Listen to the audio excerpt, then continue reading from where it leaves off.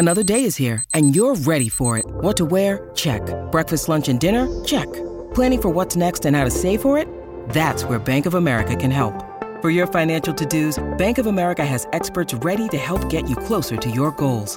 Get started at one of our local financial centers or 24/7 in our mobile banking app. Find a location near you at bankofamerica.com/talktous. What would you like the power to do? Mobile banking requires downloading the app and is only available for select devices. Message and data rates may apply. Bank of America N.A., member FDIC. When you need mealtime inspiration, it's worth shopping Kroger, where you'll find over 30,000 mouth-watering choices that excite your inner foodie. And no matter what tasty choice you make, you'll enjoy our everyday low prices, plus extra ways to save, like digital coupons worth over $600 each week. You can also save up to $1 off per gallon at the pump with fuel points. More savings and more inspiring flavors make shopping Kroger worth it every time. Kroger, fresh for everyone. Fuel restrictions apply. Pod Save the Queen! Hello and welcome back to Pod Save the Queen. I am your host, Anne Grepper. We're going to take a little bit of a tour of Cornwall today, virtually, and hear about what has been going on at the G7, among very many other things, because it has been a busy old week for the Royals. And to talk about it all, I have two friends with me here today. I have Daily Mirror Royal editor Russell Myers. Hello, Russell. Nice to see you again. Lovely to see you, as always. And back for his second appearance on the show, only a few short weeks after his first one, is Daily Mirror Deputy Political Editor Ben Glace. Hello, good morning. Morning, thanks for coming back on. Nice to see you. And you By popular demand. By popular demand. Well, certainly popular. You've got to give the people what they want. This is why, we've been inundated. And Ben was down in Cornwall for the G7, enjoying the beautiful sunny Cornish weather and seaside and all of the action that was happening down there. And, they got the big guns out for the G7, Russell, not just the Queen, not just like the Queen and Prince Charles or just Prince Charles. It was the Queen and Prince Charles and Camilla and Prince William and Kate, which is pretty unusual to deploy that many of them all in one go, really. It is. I mean, talk about soft diplomacy. It was pretty blatant, wasn't it? The politicians probably weren't going to miss an opportunity like this to put the world leaders in front of the Queen and the rest of the royal family. And it's quite interesting watching, and Ben will be able to fill this in much more detail, but just from, cursory glance of seeing the dynamics of world leaders and how they act around each other and, Macron's embarrassing efforts to align himself with Biden and anyone else who would touch him or talk to him, I suppose. But they all, it's like the Queen's like an aura. So she comes into the room and, like I think you were saying earlier, in terms of, you might be the president of the USA, president of the world, free world. But when the Queen shows up, it's a complete different degree of reverence, isn't it? And I thought that was rather lovely to see. And I actually thought that the Queen looked remarkably happy. She actually looked like she was having a really good time. And there were several instances that were picked out. Certainly the G7 leaders' photograph, again, which was ludicrous, all gathered socially distanced. And then they were all hugging each other, being very pally on the beach having a barbecue while we can't even bloody see half of our friends or go to wedding. But that's another thing. Then she turned to Boris Johnson after the photo and said, this is where we need your Queen voice, by the way. Aren't you meant to look like you're having a good time? That was about what it was, wasn't it? It's very good, very good. I thought it was rather hilarious. And then the next one was when she was at the an engagement for the big lunch, which is, I think we spoke last week and the week before about the big Jubilee lunch next year is all the project, which was at the Eden Project in Cornwall, which has been going on for a fair few years, encouraging people to have street parties and whatnot. And Camilla is the patron of it. And they were doing a bit of a ceremonial cake cutting, and she was offered a knife, and she said pretty much like, no, I'm going to use this big ceremonial sword. So out comes this huge blade, and she's chopping down on this cake. And then again asked if she wanted a knife, and she said, why on earth would I want a knife? This is far more unusual. So full Crocodile Dundee. For this, that's not a knife. This is a knife. Yeah. So I just thought she looked like she was having a pretty good time, because it's quite interesting to see her on Zoom calls, acting all chatty, looking quite resplendent in her flowery dresses and different brooches and whatnot. However, you know, there's a lot of truth in seeing them up close and personal, and to be able to see her looking like she's really enjoying going out and meeting people again is all part of the job, isn't it? And obviously she's still in a period of mourning, of course, for her husband, Prince Philip, but to be getting out and seeing people again is welcome on all sides of the coin. And what kind of a buzz did that event, or sort of those series events, and having the royals being part of the G7 create at the summit, Ben? What's interesting is, of course, President Biden is a head of state and he's also a politician. President Macron is a head of state, but also a politician. Boris Johnson isn't, of course, the head of state. So you've got the leaders who do the politics during the day. You know, there was a bit of an atmosphere around the Northern Ireland Protocol and the ongoing sausage war, Brexit row. But then when the Queen comes in, who is solely a head of state and above the politics, it really does sort of change those dynamics. And the leaders, it was more like they were off duty a little bit. You know, they all seem to visibly relax in her presence. And Russ talks about the aura. It is like that. You know, she does sort of transcend the everyday knockabout of the politics, which there was a lot of over the 3 days down in Carbis Bay. You could really see they're sort of, you know, they're wowed by her. You know, she comes along and the little joke she made when they were having that family photo, that excruciating family photo where they're all stood on the stage and socially distant, miles apart. And then the Queen sort of breaks the ice with, aren't you supposed to look like you're enjoying yourselves? And then, you know, Boris Johnson has to go, we are. You know, he's basically having the mick taken out of him by his boss in front of his contemporaries.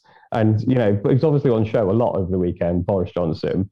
But then they deploy this soft power, you know, Britain's the very best of British diplomacy. We can just sort of come in, all five of them, six of them rather, five, all come in and, you know, oh, well, we've done all the politics, but now here we are. Let's talk about other stuff and let's do some glad handing and the visits. And especially down at the summit, you know, from the journalist point of view as well, it was very busy. But the moments with the Queen, those were the moments all the journalists stopped to gather around a computer and look at those moments on video where she's taking the mick and she's saying, oh, you're supposed to look like you're enjoying yourselves. And then when the video emerged of her with that huge cutlass at the big lunch, we just watched it again and again, you know, her wielding this huge blade. And I know there's another knife, but I want to use it. And it's unusual. It was just fantastic. And like, you know, this 95-year-old woman was the star of the show. She brought the humour and the levity to the party. You know, she out-humoured Boris Johnson, whose one saving grace seems to be the fact that he can do humour. She was better at it than he was. You know, there was really that sort of, particularly after a hard day's negotiations, she comes in and it makes it fun. It makes it fun for everyone. Jill Biden, when in the run-up to coming to the G7, she said that the exciting part of the visit for us is meeting the Queen, for her and the President. He'd met the Queen before, back when I think he was a senator many decades ago, but obviously he'd not met her as a counterpart. They are counterparts as heads of state. And yet Jill Biden and Joe Biden were wowed by her. You know, they were charmed by Her Majesty. And that, you know, he didn't say he was really excited about looking forward to meeting Boris Johnson. It was the Queen he was looking forward to. And you could sort of see that dynamic as well when Jill Biden and Kate went to the school, Connor Downs Academy, to learn about early years development. There's a whole programme of events for the spouses of the G7 leaders that goes on, the sort of shadow programme, if you like, whilst the leaders are doing the important politics stuff, the spouses go off. Well, this was obviously different because it was Kate rather than Carrie, for example, who went to the school with Jill Biden. But sort of see them interacting like that, and, you know, Kate, very sort of English Rose, and yes, let's go and see some children. Again, all part of Britain's soft power. I think the, you know, it must be exciting enough to have, like, you know, it'd be an exciting day at school to have Kate come and visit you, but equally she does a lot of visits around the UK. And then you've got the First Lady of America turns up as well. It would be interesting almost, you know, for the kid to know with the kids in that class who they were most excited about, because, you know, I'm from Cornwall. Having an American turn up at school one day would be quite exciting, never mind if they lived in the White House. But those, you know, those pictures were fabulous, and, like, you know, Jill Biden carrying her little you know, weighing scales full of carrots as they headed over to feed the rabbits, and looked deep in conversation and chatting away. And I think the other thing that was interesting about that visit, and it sort of wasn't just a visit, it had a bit of not exactly politics, but sort of society in it as well, because Jill Biden and Kate have sort of already aligned themselves around one of Kate's big projects on early years, and they did that joint op-ed for CNN. So there was sort of the issues as well, rather than just a sightseeing, which I thought was rather nice. The pictures generally were fabulous. We saw a lot of sort of the Queen and Camilla and Kate, and that massive cake. I'm a big fan of Camilla being back on cake duty. You went to the Eden Project last week, Ben. Tell us a bit about that, because that was where one of the big receptions was held. So tell us a bit about first the Eden Project, and also the sort of the reception and the glam dinner and things themselves. That's right. So the Eden Project are these huge biomes which have been placed into a reclaimed China clay pit down in Cornwall, just outside St Austell. And the leaders went there for a reception on the Friday night, so the first day of the summit, after they've done all these really awkward elbow bump photographs, which sometimes turned into more of a forearm caress, really. So they did those the greeting photographs down on the beach at Carbis Bay. There was an initial meeting, and then they all headed over to the Eden Project for a reception. The royals attended the drinks reception. Now, the Eden Project is it's described as like the largest indoor rainforest in the world. So what they've done is take loads of trees and some birds and recreate these huge rainforests in Cornwall. Anyone who's not been should obviously go. It's Cornwall's #1 tourist attraction. But it is spectacular. So as soon as you go through the visitor entrance, you walk straight out onto this platform, and right in front of you are these huge, probably like spaceships, they look like, huge plastic spaceships that have just landed right in this crater, and it's all landscaped around it. And then you walk through, and there are waterfalls, and there are exotic birds, and massive, massive trees.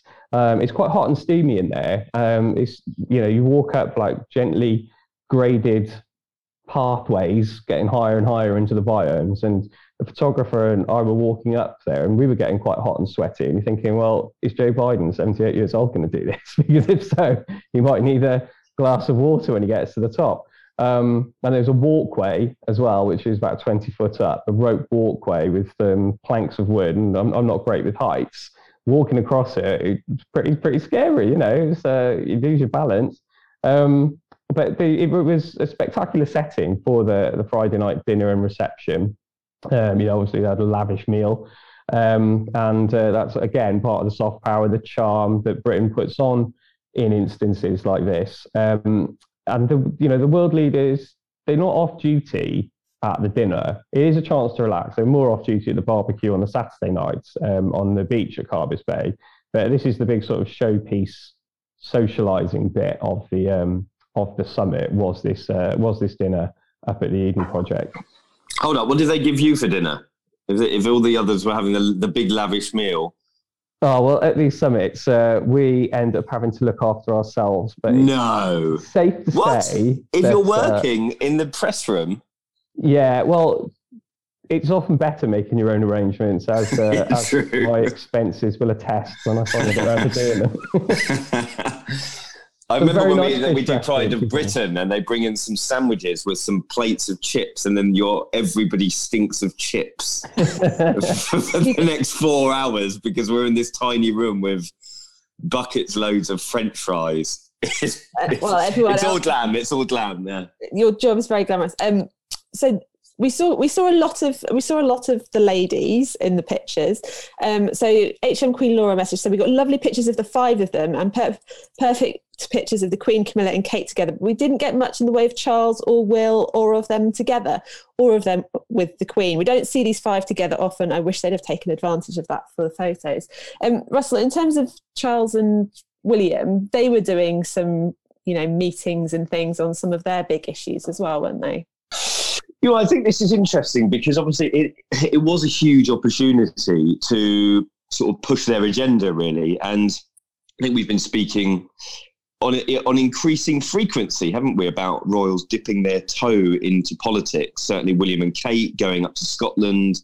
That story in the Sunday Times about certainly they are more interested in taking the bull by the horns and believing that the politicians are, in quotes, losing Scotland. So that's quite interesting if they start spending a bit more time north of the border. Obviously, they're both well known to adore Scotland, and it's given them an awful lot of joy within their lives. And William is very, very protective of the Union, not only in his new role as, I was about to say, Lord Defender of the Faith or something. It's what's his? You've promoted him, I think, several times. There, Lord Defender. What's the role? He's the head of the Church. Lord Commissioner of the Church of Scotland. There you go. Yeah. But I think, yeah. So Charles, I know we're kind of used to hearing what Charles has to say, but it's no less important of him in talking about a climate emergency, 10 years to save the planet, and really pushing that agenda. We're used to him speaking at Davos about these issues, and I think that certainly William will kind of take over that role, because when you see the sort of change in power, whether Charles will be able to, or whether he will feel as comfortable speaking about, I think actually he will. I think it will be a different sense of monarchy for him as well. He won't just abandon his principles. He'll think that this is way above politics and is, of course, a global emergency. But I think, of course, with William's Earthshot Prize project, you will see him just organically take over that. So it's very interesting that both of those the two men were there speaking about that sort of issue, and of course, arguably, Kate and Jill Biden speaking about the issue of early years development in children, the provision for those children across not only the UK but the US. Kate speaking about, I hope our two countries still manage to share projects and research and are involved in that way. Well, that's political collaboration, if ever there was any. So that's quite interesting that the Kate is, I thought she looked quite comfortable alongside Jill Biden. Obviously, Jill Biden is, but Ben, what's her actual role? She's essentially a doctor of education. Is that right? That's right. She's an academic, yeah. And I think she's the first lady to carry on with her job whilst being in office. Because obviously, the first lady is a constitutional role in US politics in a way that it isn't in British politics. Right. So that she has chosen to, as well as carrying out her constitutional role by coming on these international visits and going to bilateral summits and sort of running an office in the White House as well, she's also kept her day job, if you like. I remember reading an interview with her a while back in the run-up to the US election,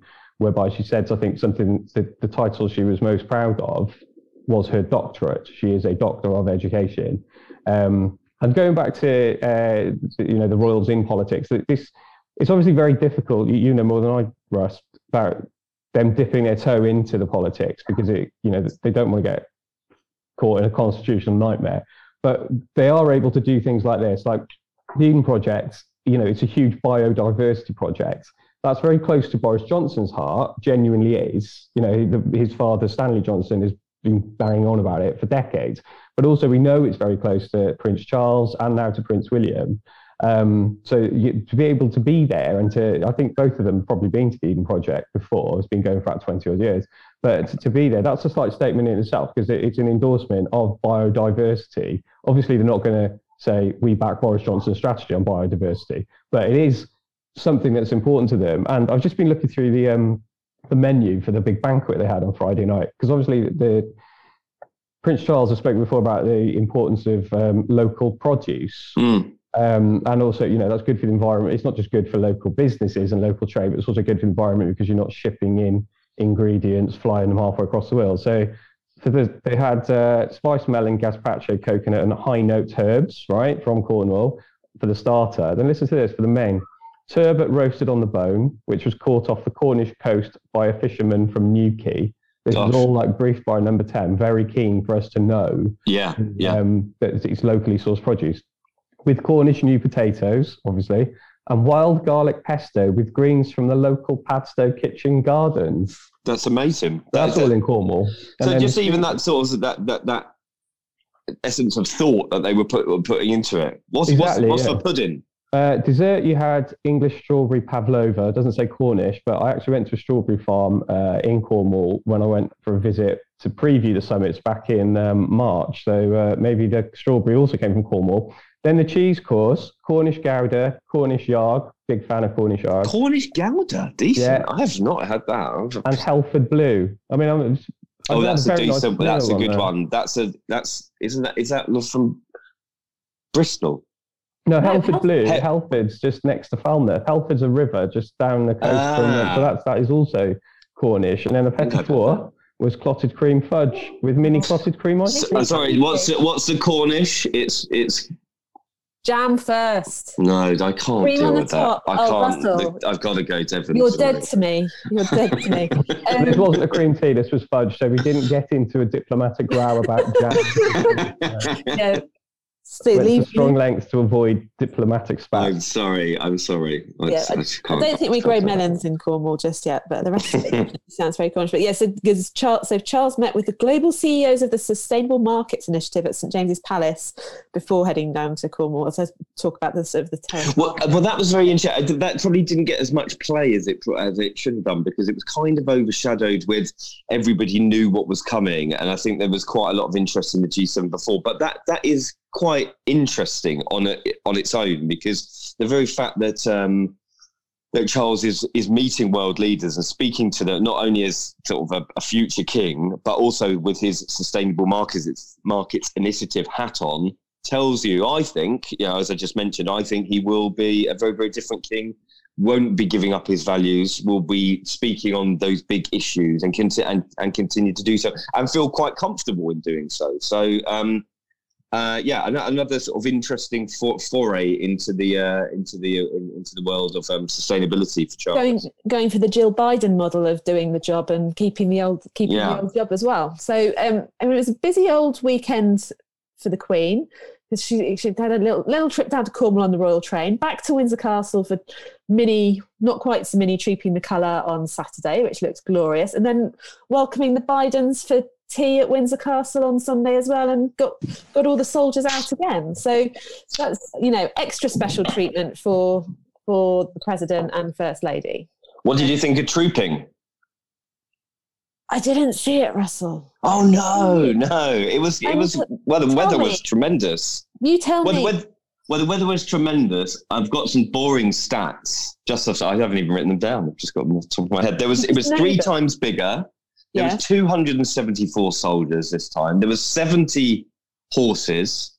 I've borrowed the term "magnificent beasts" from Roy and Nico at the Sunday Times, which I mentioned the other day, and she picked up on it. But it looked great, and you, I think I saw the Queen tapping her toe at one point. She was having such a jolly good time. She looked very, very happy. Duke of Kent obviously there supporting her in his military role as well. I mean it was an interesting precursor to what we hope will happen with trooping next year, because obviously it's the big Jubilee. I mean, Lord above, if we're not back to normal by this time next year, gosh, I mean, I can't cope. But one would hope that is going to be back at Buckingham Palace, back on the Mall, 1,400 soldiers, big, bands and all the horses back, and balcony scenes with the rest of the family and whatnot, and part of the big old 4-day celebration, an extra banky. And I did see some of the pictures from it, and the Queen did look very happy and to be enjoying the pomp and the music and the magnificent beasts that were parading in front of her. But it could have been, it must at the same time have been slightly strange for her being there, because the last big event that was in that court, in the quad would have been Prince Philip's funeral, and in some way probably very different music, but in some ways a very similar kind of occasion with the soldiers on parade and everything. Well, it's a weird one, isn't it? Because, I mean, the fact that she lives there as well and has done so for the best part of 16 months now, it must be quite strange, even looking out the window, walking down the road, walking down the quadrangle every day and just thinking of what had gone only a few weeks before. But I think from everything we've heard, the Queen's very resilient in her view of it happened, you have a period of mourning, it's not forgotten, but then you kind of move on. And I think that's a testament to how well she dealt with being front and centre within Cornwall. Do you know what I will mention, Ben? Was it so on the Sunday the Bidens popped in for tea, yeah? Yeah. So I saw some of the American press sort of kicking off saying, this is unprecedented that the press corps have not been invited into the castle. And I thought, well, get a grip. I mean, this is the Queen of England. It's not, Yeah, there was. But let me finish. So they were saying, we haven't been invited in. So then they're not invited in because it's a private meeting. There was no royal rota. There was a photographer. Went in, private meeting. Great. We don't get briefed about the conversations. It was considered private. She'd welcomed him into for tea and a scone or whatever. Then Biden comes out and he briefs the US media just before he jumps back on the plane or wherever. I think it was the plane, wasn't it? And they're saying, so it was Marine One. So he's just about to jump on the helicopter. And they say to him, fair enough, asking a question, what did you talk about? And he reveals that the Queen asked him about President Putin and Xi Jinping. And I thought that was, pretty tricky, to be honest, because that, he's just revealed a private conversation with the Queen that no other media should have been briefed on. And again, very, very interesting that literally the only thing that he said that she had asked him was about two of the most troublesome world leaders. Yeah, I mean, we all know what protocol is when you've had the meeting with the Queen. You don't chat about it. Yeah. David Cameron once blurted out that the Queen purred down the line after he told her that Scotland had voted to stay in the Union. Yeah. Boris Johnson I can't remember exactly what he'd said, but he revealed details of the conversation with the Queen. And we all had a go at them. Now it's the US president doing it. We should also have a go. Like, whether he wasn't aware, but bearing in mind, Uncle Joe's thing has always been that he's the statesman. He's been in US politics for decades. He should know his way around international protocol and that you don't go splamming after a meeting with Her Majesty. Now, whether or not he didn't know that, maybe. Whether or not he'd forgotten it, maybe. There's a possibility, and, this is only me thinking aloud, that he felt he had to throw the US media, the traveling White House press corps, a bone, because they've not had a great trip, right? Like, they've, had various degrees of self-isolation they've had to do, and obviously you're covering summits in this sort of climate. This is the first face-to-face international summit that any of us have dealt with during the pandemic. We hear that the US corps did not enjoy their trip to the United Kingdom. Oh, really? And were moaning about access in Cornwall, and were then moaning as well because President Biden, there's a whole thing about the press conference's timing on Sunday, right? England's football match, those that wanted to watch it, me not being one of them, kicked off at 2:00. Boris Johnson's press conference was originally due to start at 2:05 p.m. Yes, I saw this. Number 10 tried to move heaven and earth to get it brought forward because they wanted people to watch Boris' crowning moment rather than the football. Yeah. Journalists who wanted to watch the football were moaning about the possible clash. So we were told basically there's no way of moving it. Now, the protocol for this is that the host country, which is us at the G7, their leader, Boris Johnson, has to go first in the press conference. Second has to go the US president, but he's got a date with the Queen, so you can't push it back because he's due to be, you can't be late for tea with Her Majesty at Windsor.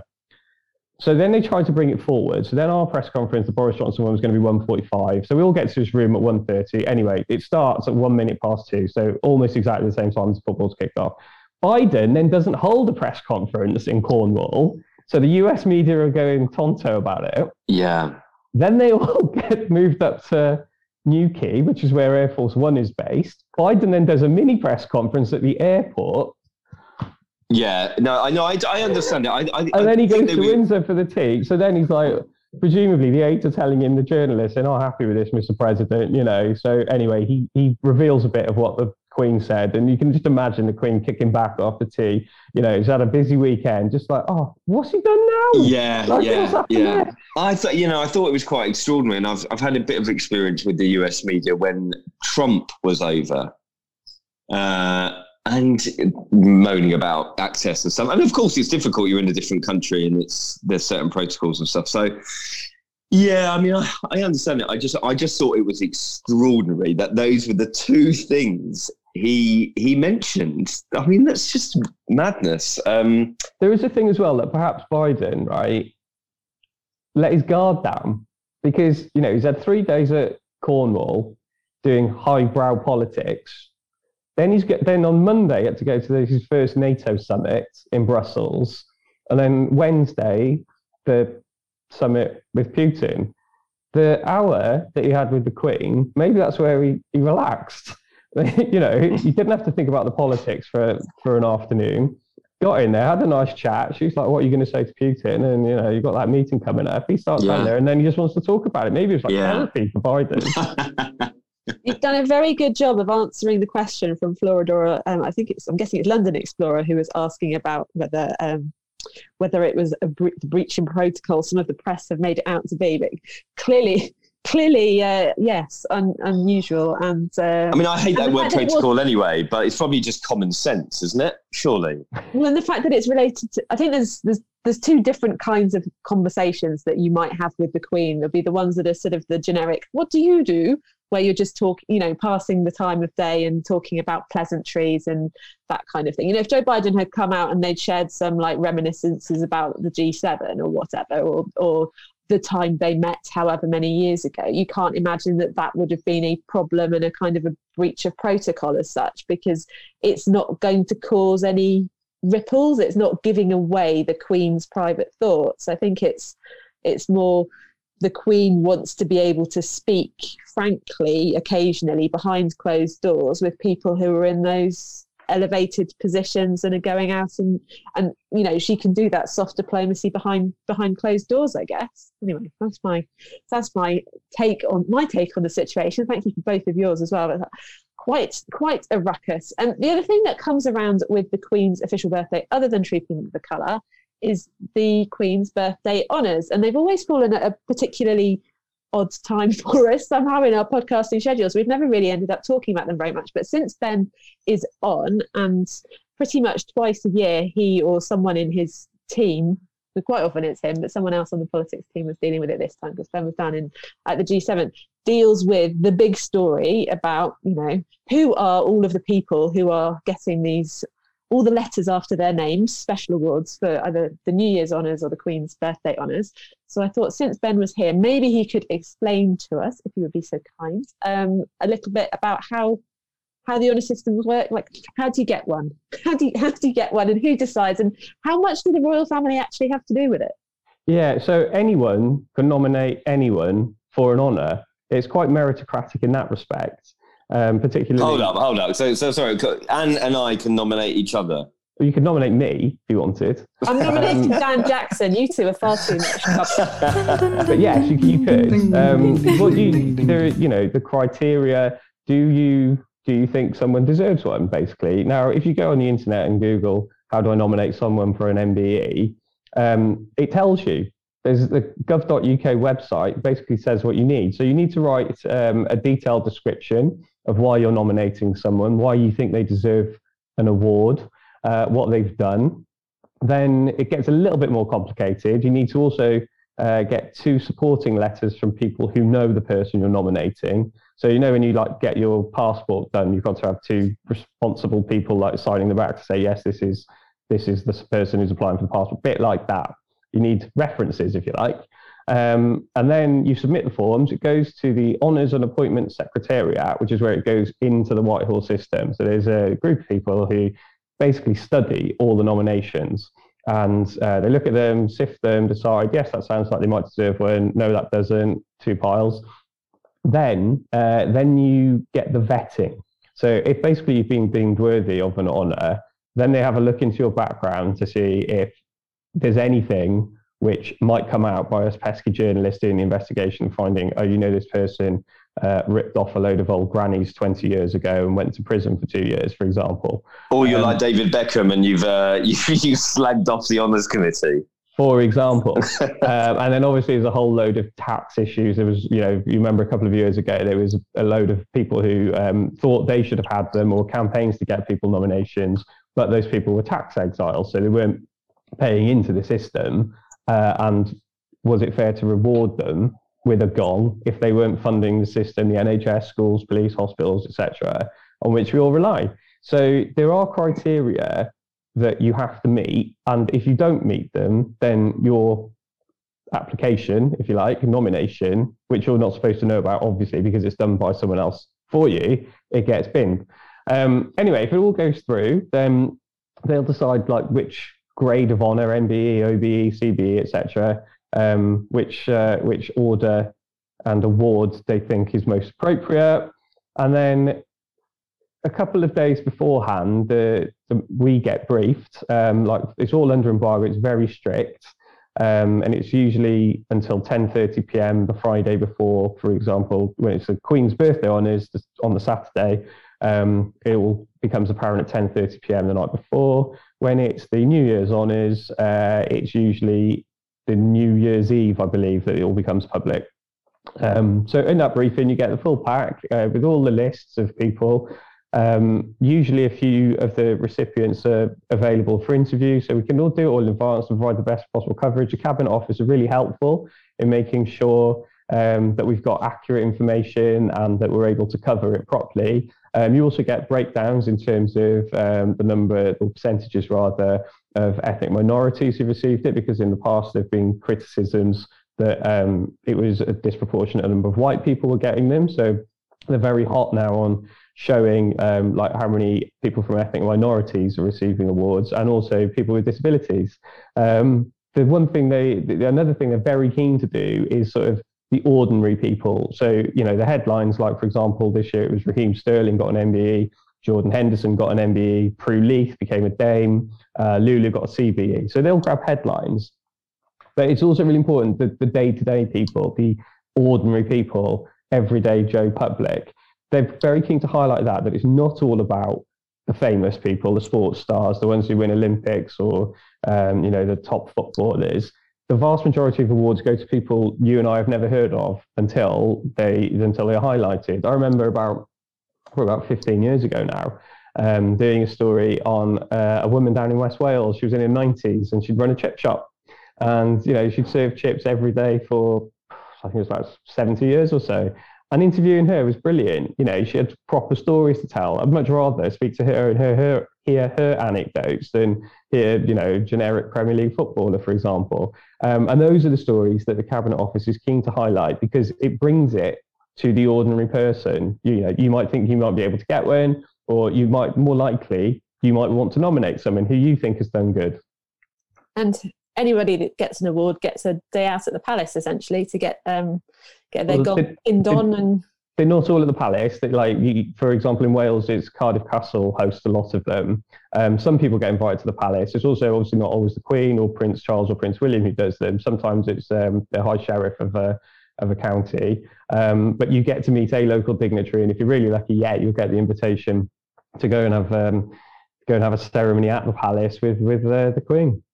Presumably when it's the famous people that are getting their awards, that's not, you or me that's decided to nominate them. There's like a celebrity version of it that's picking the top people out of like, who do we think should get an award this time around? Yeah, sometimes. And there's also, there was a story about a year ago about companies that basically nominate you. So they'll tell you how to do the application. You pay them a fee. and they'll say, right, you want to highlight this bit, you want to do that, we'll get the letters sorted, and sort of gaming the system really. So the Cabinet Office was very keen to clamp down on that. I should say, when I googled earlier, how do you nominate someone for an MBE? The first result wasn't the government website; it was one of these companies that was saying how to do it for you for a fee. So that's a bit disappointing, but don't let that overshadow the fact that decent, everyday people who do good work in their communities, they're the ones who receive the most of the awards, and they're nominated by people who know what they do. And do the Royals actually have anything to do with it, or the people who sort of get the awards, or is it mainly that their name is kind of put to the system? Yeah, so the Secretariat, it's responsible for sifting the applications, the nominations rather, and doing the vetting. The Queen's not sat in her study at Windsor signing off each one individually. I'm sure she takes an interest, but it's not for her to say, no, we can't give one to so-and-so X because he missed a penalty in that cup final. Very disappointing. Can't give it to a jockey who beat my racehorse last week. So I think it was interesting talking about, the Premier League footballers and that. You mentioned Raheem Sterling getting one. So we've talked already about the England football match that was clashing with Boris Johnson's press conference, and England happily won. And it was Raheem Sterling who scored the goal, and, he was doing his interview afterwards, and then the interviewer kind of says, Raheem Sterling, MBE, have to start sign. And just the biggest smile went across his face. And it's just in the same way that actually Joe Biden is quite wowed by meeting the Queen. Like, for Raheem Sterling, he's just scored a really important goal in the first match of this big tournament that everybody's really excited about, and then actually he's just like, wow, how has this happened? I've got an MBE as well. It was just, you could sort of see this sort of, the whole thing computing. And, I'm sure Prince William might have seen that moment, because he's, all of his involvement with the England football, and he's been tweeting away his support for the England team, and also after the awful scenes when there was a footballer who collapsed on the pitch on Saturday. Christian Eriksen was happily very well looked after by the medical team, but William sharing his concerns about that moment. So I think he will be very engaged in the football over the next few weeks, and should mention that we should pass congratulations to Ben for Wales's fabulous victory last night in their second match. So yes. I think there's something wrong with Ben's line. What did that mean? That means thank you very much. Can you speak Welsh?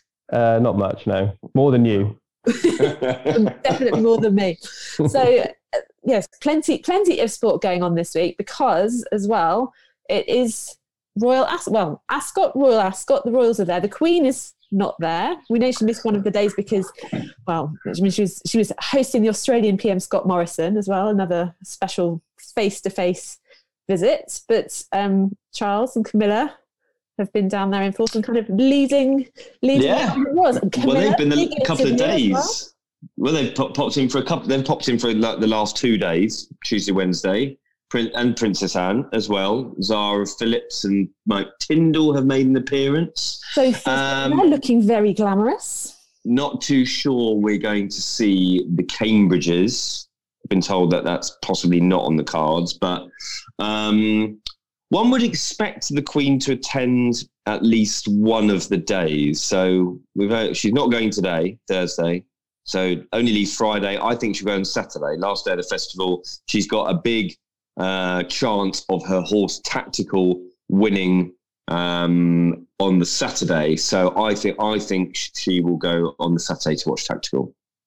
It was interesting because it being talked about whether Camilla is being lined up to be the new Queen of Racing as and when the one might say she's being groomed for the role. Oh gosh, this is brilliant, and this is the sort of content we've been missing. The sky's the limit.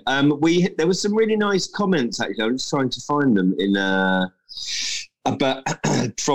from Camilla. So Camilla has done a few chats to ITV News Racing, and she's been talking about how essentially that the Queen is the oracle of horse racing, and her encyclopedic knowledge of horse racing knows no bounds. And speaking about the Queen and her passion, it's her life passion, she was saying, in terms of what she's most interested in, most interested in, and hopefully we're going to get to see a few more clips of.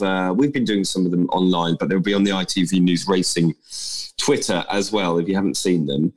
So hopefully we'll get to see the Queen. It's going to be a bit of a washout today, though, weather watchers, because it's absolutely chucking it down at the moment. Saturday, the weather's meant to be okay on Saturday, so fingers crossed. And even more reason for the Queen to go that day. So. There's going to be thunder and lightning for the England game, apparently. Wow, very appropriate. Yes. Like Scots. So Sophie West, I mean, we've talked variously over this show about sort of dipping in and out of politics or issues, and Sophie again sort of stepping up into, I don't know, I'm kind of going to call it the Angelina Jolie role, because it is their issues that I've kind of associated with Angelina Jolie over time, the sort of women and violence against women and there's those kind of things which we know that Sophie has been taking a lead on from the royal point of view. So she was talking about that. She's also been talking about Prince Philip. And talking about, there's a couple of different interviews that she's done, I think, and talking about her daughter not being on social media, all sorts of different things. So fill us in on the highlights and where she's been. Well, this was an interview with BBC's Nagamon Chetty on BBC Radio 5 Live, and it's got great shows. I mean, it seemed to be a very, very wide-ranging chat, and of course, it was part of her work with sexual violence and female victims of war crimes, essentially, which we know that Sophie has been speaking about for the last few years with her work with the UN, and also closer to home as well. So I know some people are loathed to when we do say stepping up, or the fact that she's filling the Meghan-shaped void. And of course, listen, she's been doing the role for 20 odd years now. Has very, very diligently worked within these arenas herself, and sometimes they get picked up, sometimes they don't, unfortunately. And by her own admission, she had that interview in Stella magazine with the Daily Telegraph a couple of weeks ago, and they said, undoubtedly we'll have more attention on our lives, and we're very comfortable with that. And I've written an opinion piece today saying essentially that they're pretty modest, both her and Edward, but more so focused on Sophie. Very, very modestly getting on with the job. Happy to have more attention on her because she's much more confident in the role. We spoke about her speaking about the menopause and menstruation last week, and about the conversation that needs not to be had with young girls, but women within their lives and male employers and what have you. And I think that's very, very interesting that she's confident enough to now be comfortable with the new spotlight that is on her. So, of course, this wide-ranging chat was going to be speaking about her work supporting victims of rape, sexual violence, but also they, of course, touched upon Prince Philip. And she said that his death had left a giant-sized hole within the lives of the royal family. And I think she spoke very, very candidly about the fact that, like an awful lot of other families, 150,000 odd now, when a death happens in COVID, of course, Philip's wasn't to do with COVID, but when it has happened within the pandemic, there are issues that's stopping you potentially grieving in the way that you would, being near your family. And I think she was really talking around the subject of, yes, they have been there for the Queen. Certainly we know that the Queen and her get on famously well, but in terms of how they have adapted their lives, because everybody's not allowed to mix and see each other in the way that they would. And of course, that was symbolised within the whole funeral, wasn't it? All the plans that had been made for years, if not decades before, were torn up and hastily redrawn, and that we got what we want, which was quite a good send off in the end, but it was very, very different to what was planned. Also, speaking about Line of Duty, the big BBC show that we know, according to a report last week, that the Queen is an avid fan of as well. So perhaps Sophie and the Queen have been swapping notes on who they think H was. Wow. That I find extraordinary, but you know. Line of Duty, absolute cultural touch point, really. Yeah. Extraordinary viewing figures. One thing that it's only dawned on me today. I mean, this is super late that this has actually dawned on me, really. But Sophie and Edward don't seem to have they're not on Instagram. Like, do you think they don't have as much of their own presence on social media? Their work is put out through the royal family accounts. Do you think that as they are going to be more in the spotlight and taking on more of a, central role, I think we possibly need to start the campaign here that we need to get them on their own social media? Well, there is a lot of Countess of Wessex fan pages on the Instagrams and the Twitters. So who knows? I think it would be quite a rip-roaring success because they use the royal families. They piggyback onto the royal family social media, don't they? But I'm loath to say that if they're going to be doing more work, I don't think essentially they could do more work. It's just that work will get more recognised, and it will, there is, of course, she's speaking again. Come back to the menopause chat. Come back to the stuff at the UN. Who knows? I think that there will be scope to go on tours with Sophie. That has never been really done by a pack of journalists. Single journalists might have gone out on relative mini not a tour, but an engagement for her with her work with the UN, let's say, in Africa. I know that certain photographers go. But again, when it comes down to budgets at the end of the day, we can't cover them all. We would like to. But certainly I would like to, but I think that there will be definite scope to do that in the future.